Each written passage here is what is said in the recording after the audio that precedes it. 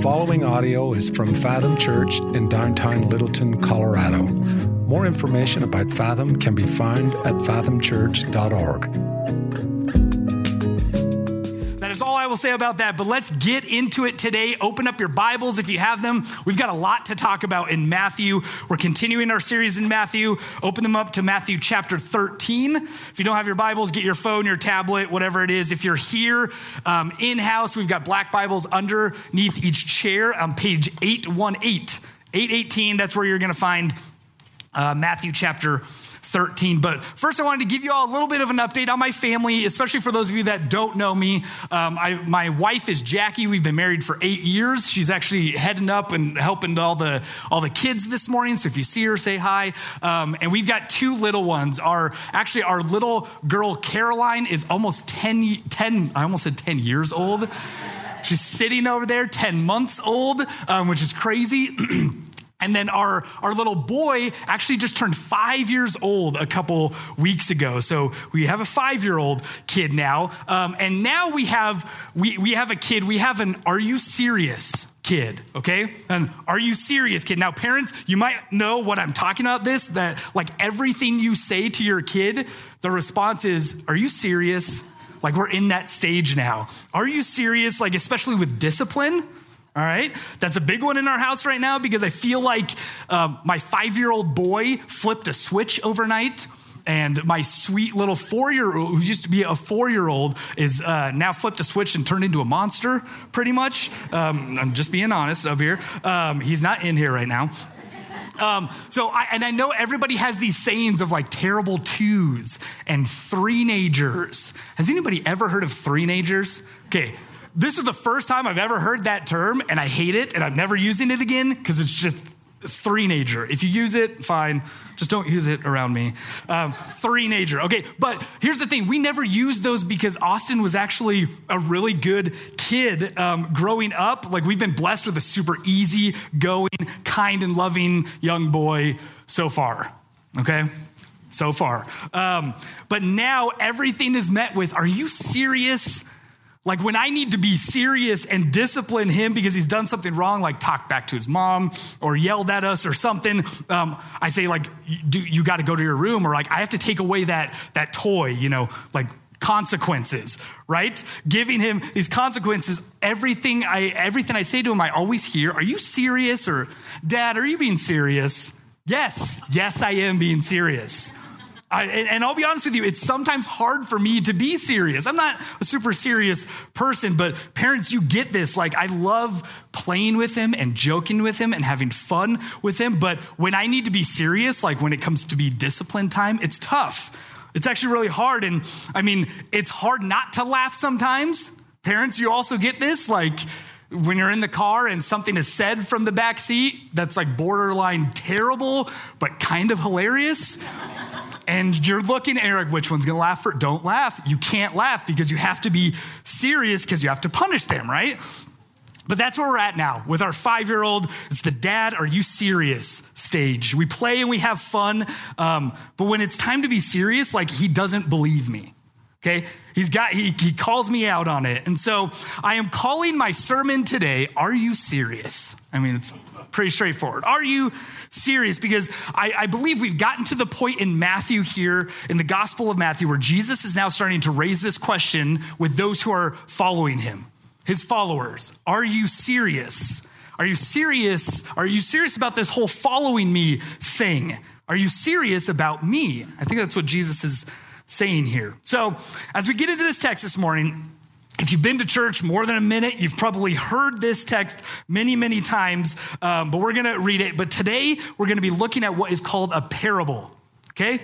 A parable. Now, the next few weeks, we'll hear a lot more about Jesus' parables, but I want to define what a parable is because you've probably heard that term before, but we might not know what it is, okay? So a parable is, as Grant Osborne simply defines it in his Matthew commentary that I've been studying this week, he says this, he says, "The term parable can refer to stories, illustrations, similitudes, proverbs, or even riddles. Okay, the basic meaning of the term is comparison. All right, so it is a literary device drawing on analogy or comparison from everyday experience to deepen one's understanding of a concept. Okay, so plainly put, a parable is a story Jesus is using in order to teach his followers something. Okay, and these stories were usually examples of everyday things so that everyone listening would understand them and therefore deepen their understanding of the kingdom of God. Okay, it was something that they would know. And what's great about this parable in particular that we're going to be looking at is it's really broken down into 3 different sections of verses, okay? I said we've got a lot of verses to cover, but it's really broken down into 3 sections. The first one is Jesus actually telling the parable, okay? The story or the analogy or the riddle. Jesus is telling that. The second section is Jesus' disciples asking him, why are you speaking in parables? Okay, so then Jesus explains why he's speaking in this sort of style. And then the third, Jesus tells the parable again, but he goes back to actually explain the parable that he just told them, okay? So first, we're going to skip the first actual parable part, and I want to go to the middle section where Jesus explains his teaching style of why a parable. Okay, so follow along with me. Chapter 13, we're going to start at verse 10. Okay, verse 10. Then the disciples came and said to him, why do you speak to them in parables? And he answered them, to you it has been given to know the secrets of the kingdom of heaven, but to them it has not been given. For the one who has, more will be given, and he will have an abundance. But from the one who has not, even what he has will be taken away. This is why I speak to them in parables, because seeing they do not see, and hearing they do not hear, nor do they understand. Okay, so first of all, Jesus taught this parable to a ton of people. Okay, and after he has taught that, his disciples come up to him and question his teaching method. Okay, now, my wife's a teacher.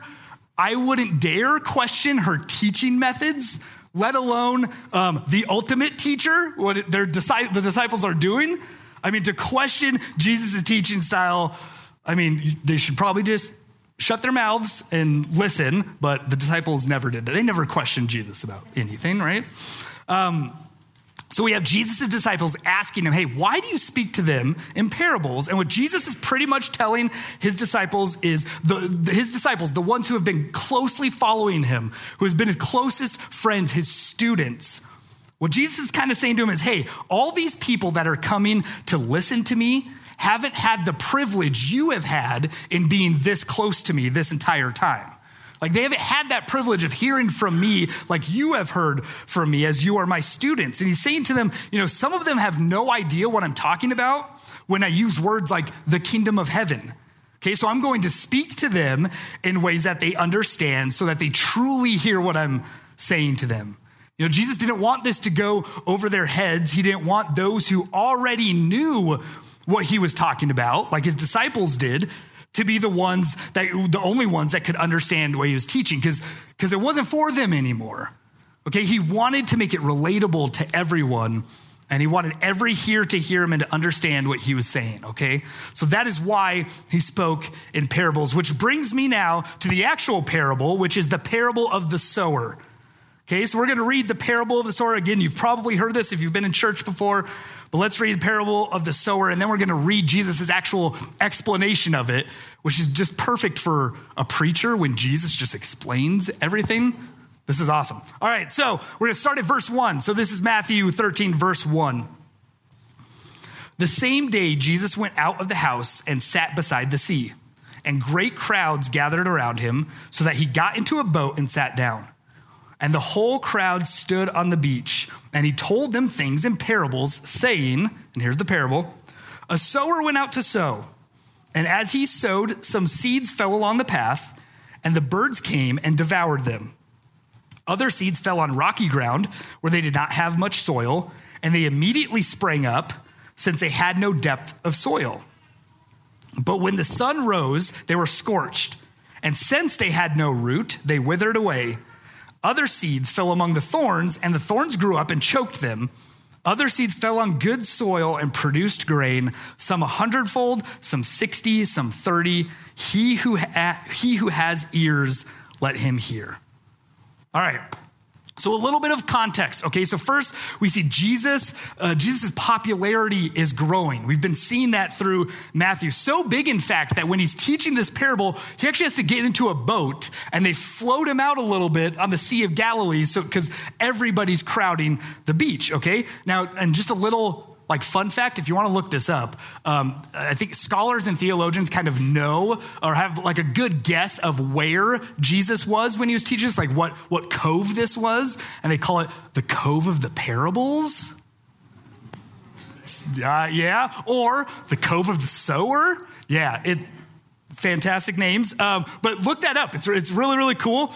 This is most likely the place they believe that he taught this parable amongst many, many others.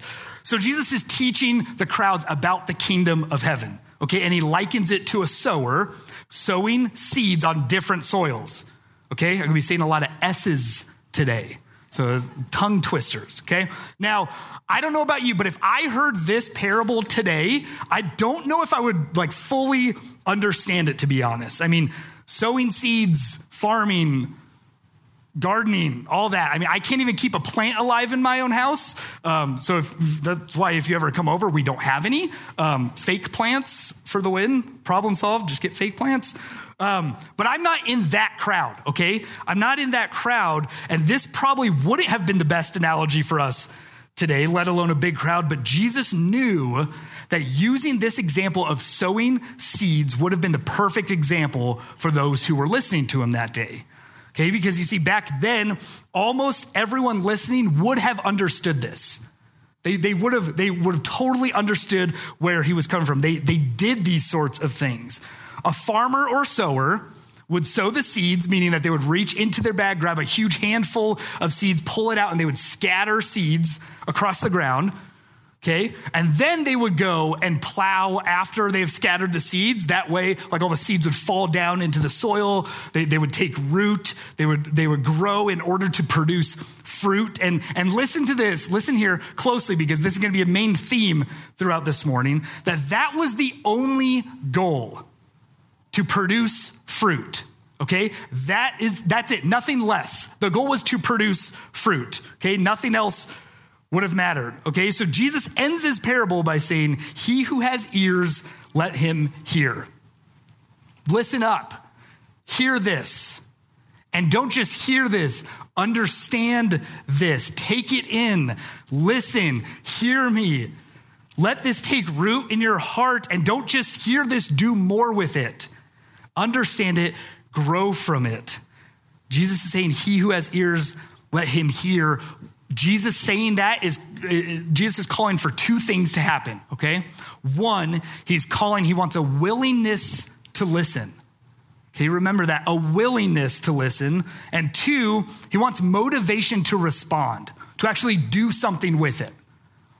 Okay, those two things is what Jesus wants to happen. And this is why, even though these parables might have been taught and themed directly towards first century Palestine, we can understand them today.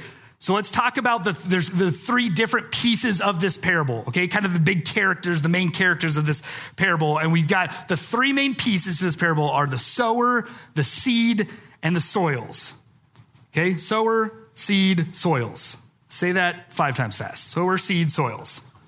Yep. This is a preacher, a pastor's dream, alliteration, all S's. I planned that. So let's start with the sower, okay? We got the sower. Most likely, who is the sower that Jesus is talking about? Jesus, yeah, himself. Yes. Last week, I know if you were here last week, Pastor Chris said, especially if you're a non-church person, if there's a question being asked, most likely the answer is Jesus. So just say Jesus, you'll be good. Jesus, okay? Now, some have believed that the sower could be anyone teaching the gospel as well. So this would be you, Christian, if you call yourself Christian, evangelism. But we're going with Jesus because it makes the most sense here. So we have the sower, Jesus, the one who has the message, who is spreading the seed. And what is that seed, you ask? Good question, okay? The seed is the good news of the gospel, the message of Jesus. It's scripture. It's this. what you all hopefully have in your hands right now. It's what we as Christians are called to take with us to the ends of the earth, telling everyone about the good news of the gospel of Jesus Christ. So here we have Jesus spreading the seed of the gospel message to everyone all over, scattering it everywhere. Okay? Now, we get the soils. When we get to the soils, we have 4 different types of soils, okay, which represent us. All right, and this is where I want to spend the majority of our morning just dissecting these 4 types of soils, okay, and seeing what the heck they have to do with us, all right? Because we have Jesus as the sower, sowing the seed of the good news of the gospel to all types of soils, us. All right, now let's see what types of soil we might be. Okay, and listen, church, as we're going through these 4 types of soils, like my guess is wherever you're at in your relationship with God, or even if you don't even have a relationship with God at the moment, you will relate to one of these soils, okay? So be honest with yourself, relate to one of these soils. So let's take a look at the description of the very first soil, okay? We'll look at Jesus' description and let him explain what he meant by the first soil. So let's go to Matthew chapter 13, verse 18. We're going to go up to verse 18. 18, hear then the parable of the sower, okay? He's going to explain it to him again. When anyone hears the word of the kingdom and does not understand it, the evil one comes and snatches away what has been sown in his heart. This is what was sown along the path. Okay? So we've got the sower grabbing a handful of seeds and sowing it or throwing it everywhere. And the seed lands on 4 types of soils. And the first one being, as we saw earlier, when Jesus was telling the first time when he was telling the parable in verse 4, he says it again in verse 19, he described it as a path. Okay, now, again, I'm no farmer, but I can tell you, does that surprise you? I'm no farmer. I can tell you that a path probably isn't going to be the best place that seeds are going to fall into, take root, and actually grow something and turn into plants. Okay, most of the paths that I know have been heavily walked on, all right, matted down. They're hard, definitely not receptive to anything other than foot traffic, right? And the seeds that are scattered along the path have nowhere to go. Nowhere to dig in, and the seeds just sit there. And the birds come and just eat them all up. Okay, and so with the sower analogy, this is not a good thing. Okay, this is definitely not going to produce any fruit. It won't do anything. So let's translate this to today, okay? And what I believe Jesus is trying to say with this parable about the first soil in particular. Jesus is the sower. He's sowing the seed of his good news, his message to all those who have the willingness to hear it. And sometimes that good news falls on those who have soil like a path. Okay, those who hear the word sometimes, yes, but they don't understand it. Or those who have maybe been to church, heard the word preached, read the scripture, heard the worship songs play, but they just don't let it in. They don't even give it a chance to get in, to take root. These are even people who hear the gospel and hear me, maybe even know what it means. Maybe they've been to church, okay? But outright reject it. And their hearts are hardened like the path. Now, maybe this isn't you, but maybe this is you. Maybe this is your 1,000th time sitting in that same exact chair here at Fathom Church, and nothing has really changed since the very first time you sat in that same exact chair here at Fathom. Maybe you hear the words spoken every single Sunday, but the second you leave this building, you've forgotten them already. Maybe you've chosen to forget them the second you walk out this building because you just don't want them. And what Jesus is saying here, those of us who harden our hearts to the message of Jesus, who don't even let it in and give it a chance to take root in our lives, just make it that much easier for the evil one to come and snatch it up. You know, throughout scripture, especially in the Old Testament, birds were seen as harbingers of evil. so that they would announce when something bad is coming. And maybe your heart has been so hard to Jesus that Satan is just easily snatching it up every single week the second you walk out of these doors. You know, I have friends like this. I think a lot of us might have friends like this. I'm sure a lot of us do. Friends that you've told about Jesus. You've invited them to church and you've been a part of their lives and hopefully been a good example of a Christ follower to them. And, you know, I'm just hoping that one day one of these seeds will break through. But for now, their hearts are just hardened. And maybe that's you this morning. And you haven't given Jesus a chance to take root. But even if your heart is hardened, listen to this, even if your heart is hardened or your friends' hearts are hardened, guess what? Like the sower is still going to sow the seed. He's still going to use you, Christian, to sow the seed to sow the seed of love and grace and his kingdom and truth to those around you that you're sharing his message to, no matter what. So that's the first soil that we're talking about, okay? That's the first soil. The second soil, let's move to the second soil in verse 20. So follow along with me in verse 20. As for what was sown on rocky ground, this is the one who hears the word and immediately receives it with joy.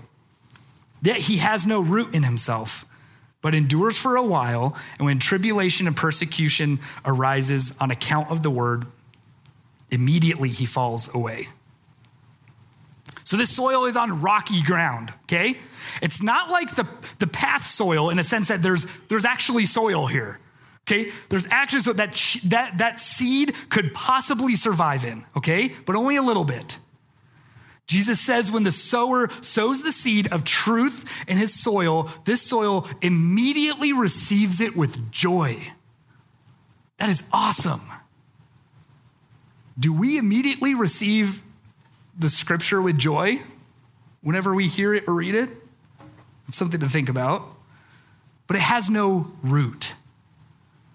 The soil is decent enough to spring the plant up quickly. It hangs out for just a little while, but it doesn't have substantial roots. And so what Jesus says actually back in verse 6 when he's telling this the first time, but when the sun rose, it was scorched, and since it had no root, it withered away, and it died. So these are the people that hear the word of God and they receive it with joy. That sounds good, huh? They receive it with joy after hearing it, but then the real world comes. Okay, the trials and tribulations of this world come up against them and they quickly forget that joy that the word of God brought to them, and it dies out. Church, I feel like this could be a lot of us. Like we could kind of fall into this section of soil. This soil is a response to the gospel of Jesus Christ based on pure emotion and feeling. Okay, which reminds me of when I was a teenager. Okay, so youth, I'm going to talk to you all for a second. Okay, when I was a teenager, this reminds me of what we used to call a mountaintop experience. Okay. I had many of these mountaintop experiences growing up in the youth group at church and going to retreats, weekend-long retreats in the mountain. You get away from the rest of the world, the real world, all distractions. You learn about Jesus and you worship him with other Christians that you're around, other Christian teenagers. And you have that like Saturday night experience, that really awesome Saturday night experience where everything just seems to fit together so perfectly. The sermon spoke directly to you.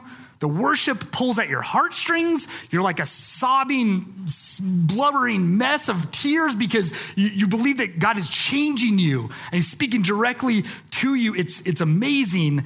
And you're flying super high at the end of the week because you're way up here at the end of this retreat. And you're having that mountaintop experience, right? Everything has changed. God has changed you on this retreat and you're ready to go back home and follow Jesus closer than you ever have before. And then you get home. And then it's back to reality. And it's back to school. And it's back to your unchurched friends. Or back to the girlfriend or boyfriend that didn't go with you on that retreat. And you don't have those emotional worship sessions or those other Christian teenagers there in your youth group to keep you accountable with these things, to feel that. And your friends back home are already inviting you to that next party, and you get sucked right back into what you were doing before the retreat. And just like that, that joy is gone. Okay, back to where you were before. And this isn't just for the teens in this room, okay? For everybody, hear me on this. Have you ever been so excited when that new Bible study starts, right? The new Bible study starts up, or your new D group restarts again, or starts meeting again, and you have that joy and that excitement and that emotion that like, oh yeah, this, I'm gonna be changed by this. This is gonna be amazing.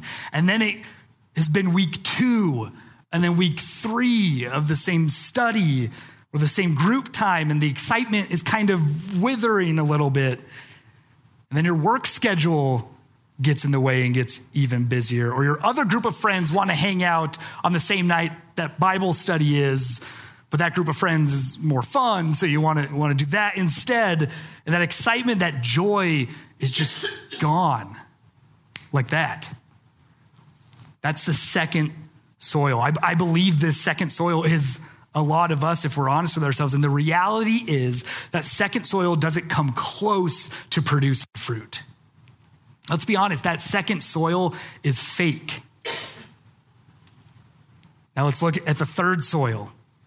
The third soil that I believe, again, might be the majority of us, might be more of us, especially if we call ourselves Christians. I feel like this one, if we're honest, most of us as Christ followers can say that we fall into this. And hear me, we're okay with it.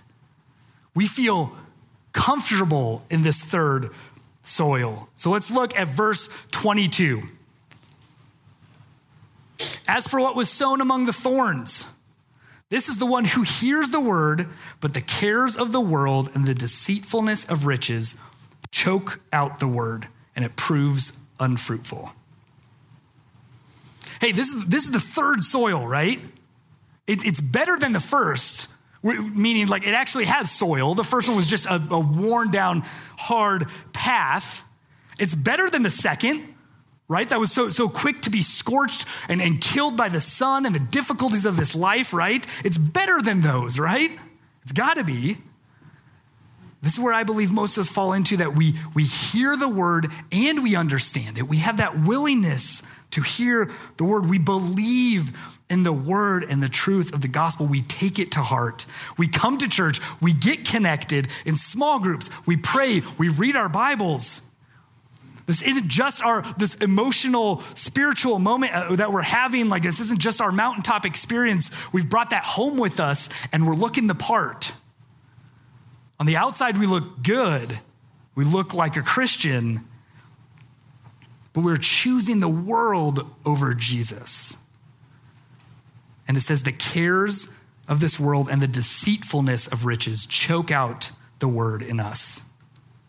We do the whole Christian thing by coming to church on Sundays, or even better, even another week, another day during the week, we would go to a Bible study or something, and we check that off our Christian to-do list, or we read the Bible most mornings, and then we let the world and all of its deceitfulness choke out Jesus from our lives. And listen, if we're honest, like I'll be honest, I feel like a lot of the times I'm in this soil. I'm in the third soil. Sure, I might look like a Christian. I might be going through the motions, doing the right things, saying the right things, but then there's sin. And there's the things of this world that so easily become more important to me than Jesus himself. And I choose those things over and over and over again. And I choose the deceitfulness of the world and my own desires over the word that was sown over me. Jesus says this soil hears the word and looks the part, but allows the thorns of this world to choke it out. I mean, isn't that most of us, church? I feel like if we're honest and choosing the world over Jesus, and I feel like if we are honest with us, most of the times that we're here and we're really faking our way through this whole life with Christ thing, and we're playing the part. We're choosing the thorns of this world over Jesus and his kingdom. And hear me, even though this soil produces some sort of root, it does. It's there. The word of God has stuck. It's growing. But Jesus says it proves unfruitful. And remember what I said earlier. Remember, the only goal for a sower sowing seed is to produce fruit. That's it. The soil is unfruitful. And I think those three words, it proves unfruitful, I think Jesus put that in there for a big reason, so that they would hear that. I think those three words, they're so important that Jesus kept those in there. Like he wants us to make sure that we know that we can't just look the part. We can't just have a little bit of roots in him on Sundays, at Bible studies, serving on church every quarter.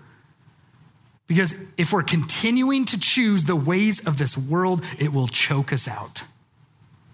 And we will be unfruitful. Jesus is making it clear that none of these first three soils produces any fruit. Even if we like to think that we are, in this soil and in the previous ones, we're choosing the world over Jesus. But hear me, church. That third soil, that's an easy place to be.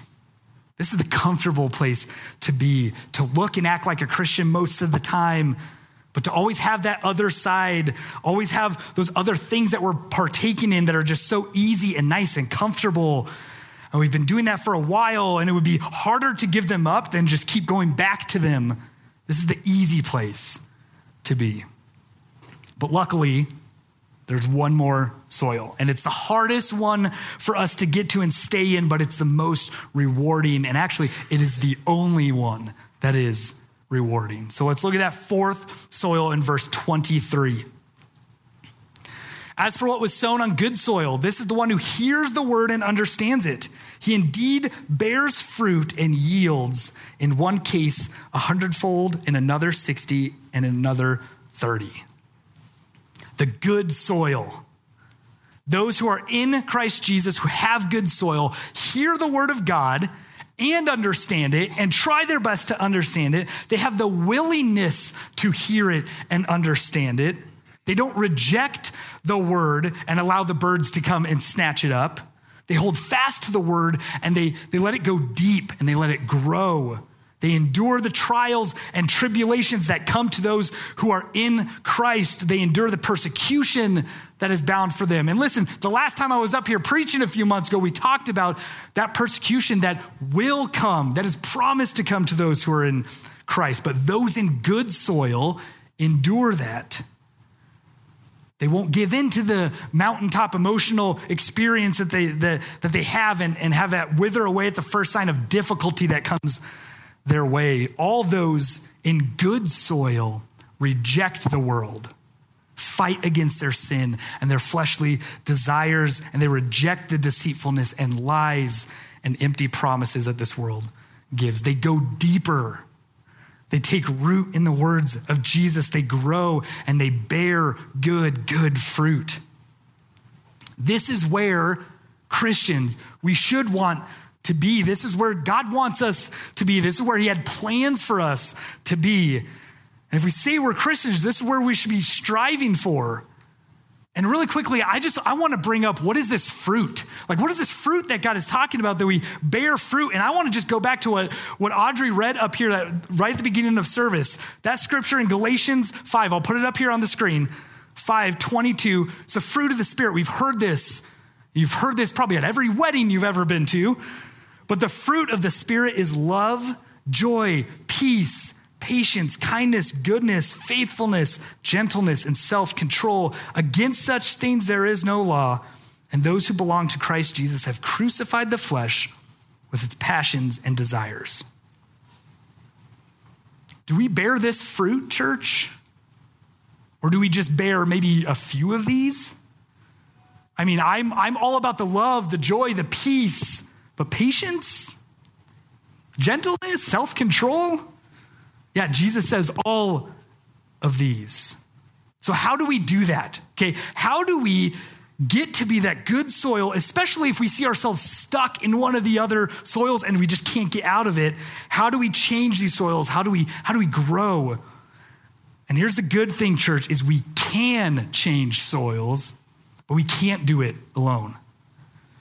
Okay, we as the soils can change, but we need the sower and we need the seed to help us change.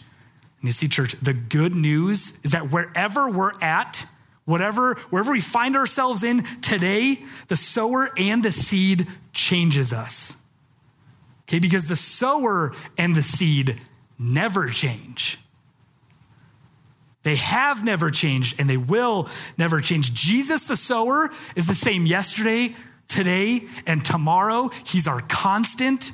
The message of the good news of the gospel doesn't change. It hasn't changed. It's here. It's truth. It's all right here. It's the same good news. So good thing for us is that 2 of the 3 of these pieces will never change. And the other good thing for us, being the soil, is that we can change. Because the reality is only one of these soils produces fruit. Only one. So it's a good thing that if we are not in a soil, the soil produces fruit, the sower and the seed can get us there. And how do we get there? Like, how do we grow? We try to model our lives after the sower. And we take in that seed of his word. It's discipleship. It's what we've been talking about up here forever. From up here, it's what we've been talking about. It's about deepening your relationship with the Lord. It's what we're about here at Fathom, and going deeper and getting involved and joining a Bible study, leading a D group, by serving, by getting you and your family here to church every single week. It's what we've been talking about, and it all starts with, I believe, asking the question that my son asked me, that I talked about, are you serious? And I believe Jesus is asking us that question today. Are you serious? Are you serious about following me? Or is this just an act that you're putting on Sundays? Are you serious about growing in your relationship with me and going deeper with me? Or are you okay where you're at? Are you comfortable where you're at? Are you taking this thing seriously? So I'll start wrapping it up here, church, but this is a call to serious examination of what our lives look like if we are in Christ Jesus. I mean, maybe the easy reflective questions are to ask, are you serious? Are we being serious about this? Or which soil do we find ourselves rooted in? Are we just hearing the same old things again and again, not letting it sink deep and take root? Are we just going to walk out these doors in a few minutes and it's all going to go in one ear and out the other? And the birds are just going to snatch this truth of the gospel away from us and we're okay with it and we let it happen? Are we rooted in just our emotions of a great sermon or a great worship set, just waiting for that next retreat or Bible study to get that spiritual high again? Are we showing up and being involved in all the things and checking them off our Christian to-do list, but we're still a slave to ourselves and our own flesh and the deceit of this world? Are we letting the things of this world choke out the love of God inside of us? And hear me, church, whichever soil you might be in this morning, luckily by the grace of God, we can be changed by the sower and the seed starting today. We can allow Jesus to change us from the inside out and get us to the good soil where he can produce the good fruit in us and through us. The good thing is the sower and the seed both never change, but he wants to change us. He wants us to grow in us and through us. We have a choice here today, Fathom. Let's take it seriously. Will you pray with me? Father God, we thank you for this time. God, we thank you for the story, Jesus, that you spoke to those following you. God, we thank you that you use these stories to describe your kingdom and what you do for your people. God, but I just pray for all of us hearing this today, God. No matter where we're at in our relationship with you, wherever we fall, wherever we fall at, whatever soil we're in, God, that you will just reach down and help us change, God. God, I just pray that we know that if we're stuck in one of these first 3 soils, God, that we don't have to be stuck there.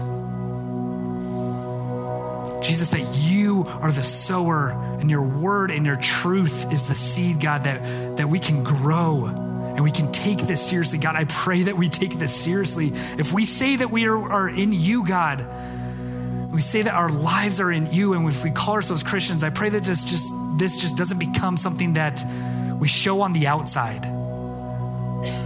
God, that this isn't something that we just do on Sunday mornings or here at Bible study or D groups, and the rest of our lives looks totally different. God, I pray that this can sink in and take root in our lives wherever we're at. And God, I pray for those of us who are stuck in one of these other soils, God, and that we just feel like we can't get out. God, that we will look to you and your word. God, and that we will look to grow in you, knowing that you can change us and you can bring us out of that soil to produce good fruit in us and through us. And God, that's what I pray this morning, is that you produce good fruit through us. God, that all those things, love, joy, peace, patience, all of them, God, that we will just be able to bear that fruit to others and multiply your kingdom. Jesus, I pray for those in this room that are struggling with that question, that if we're serious or not in our walk with you. God, I just pray that today you take a hold of us, God, and that we can actually say we are serious about this and we want to do something about that. Not just hear these words, God, but actually do something with it. We love you, Jesus, and we thank you so much for this message of your truth and your grace in the Gospel of Matthew. And we pray these things in your name.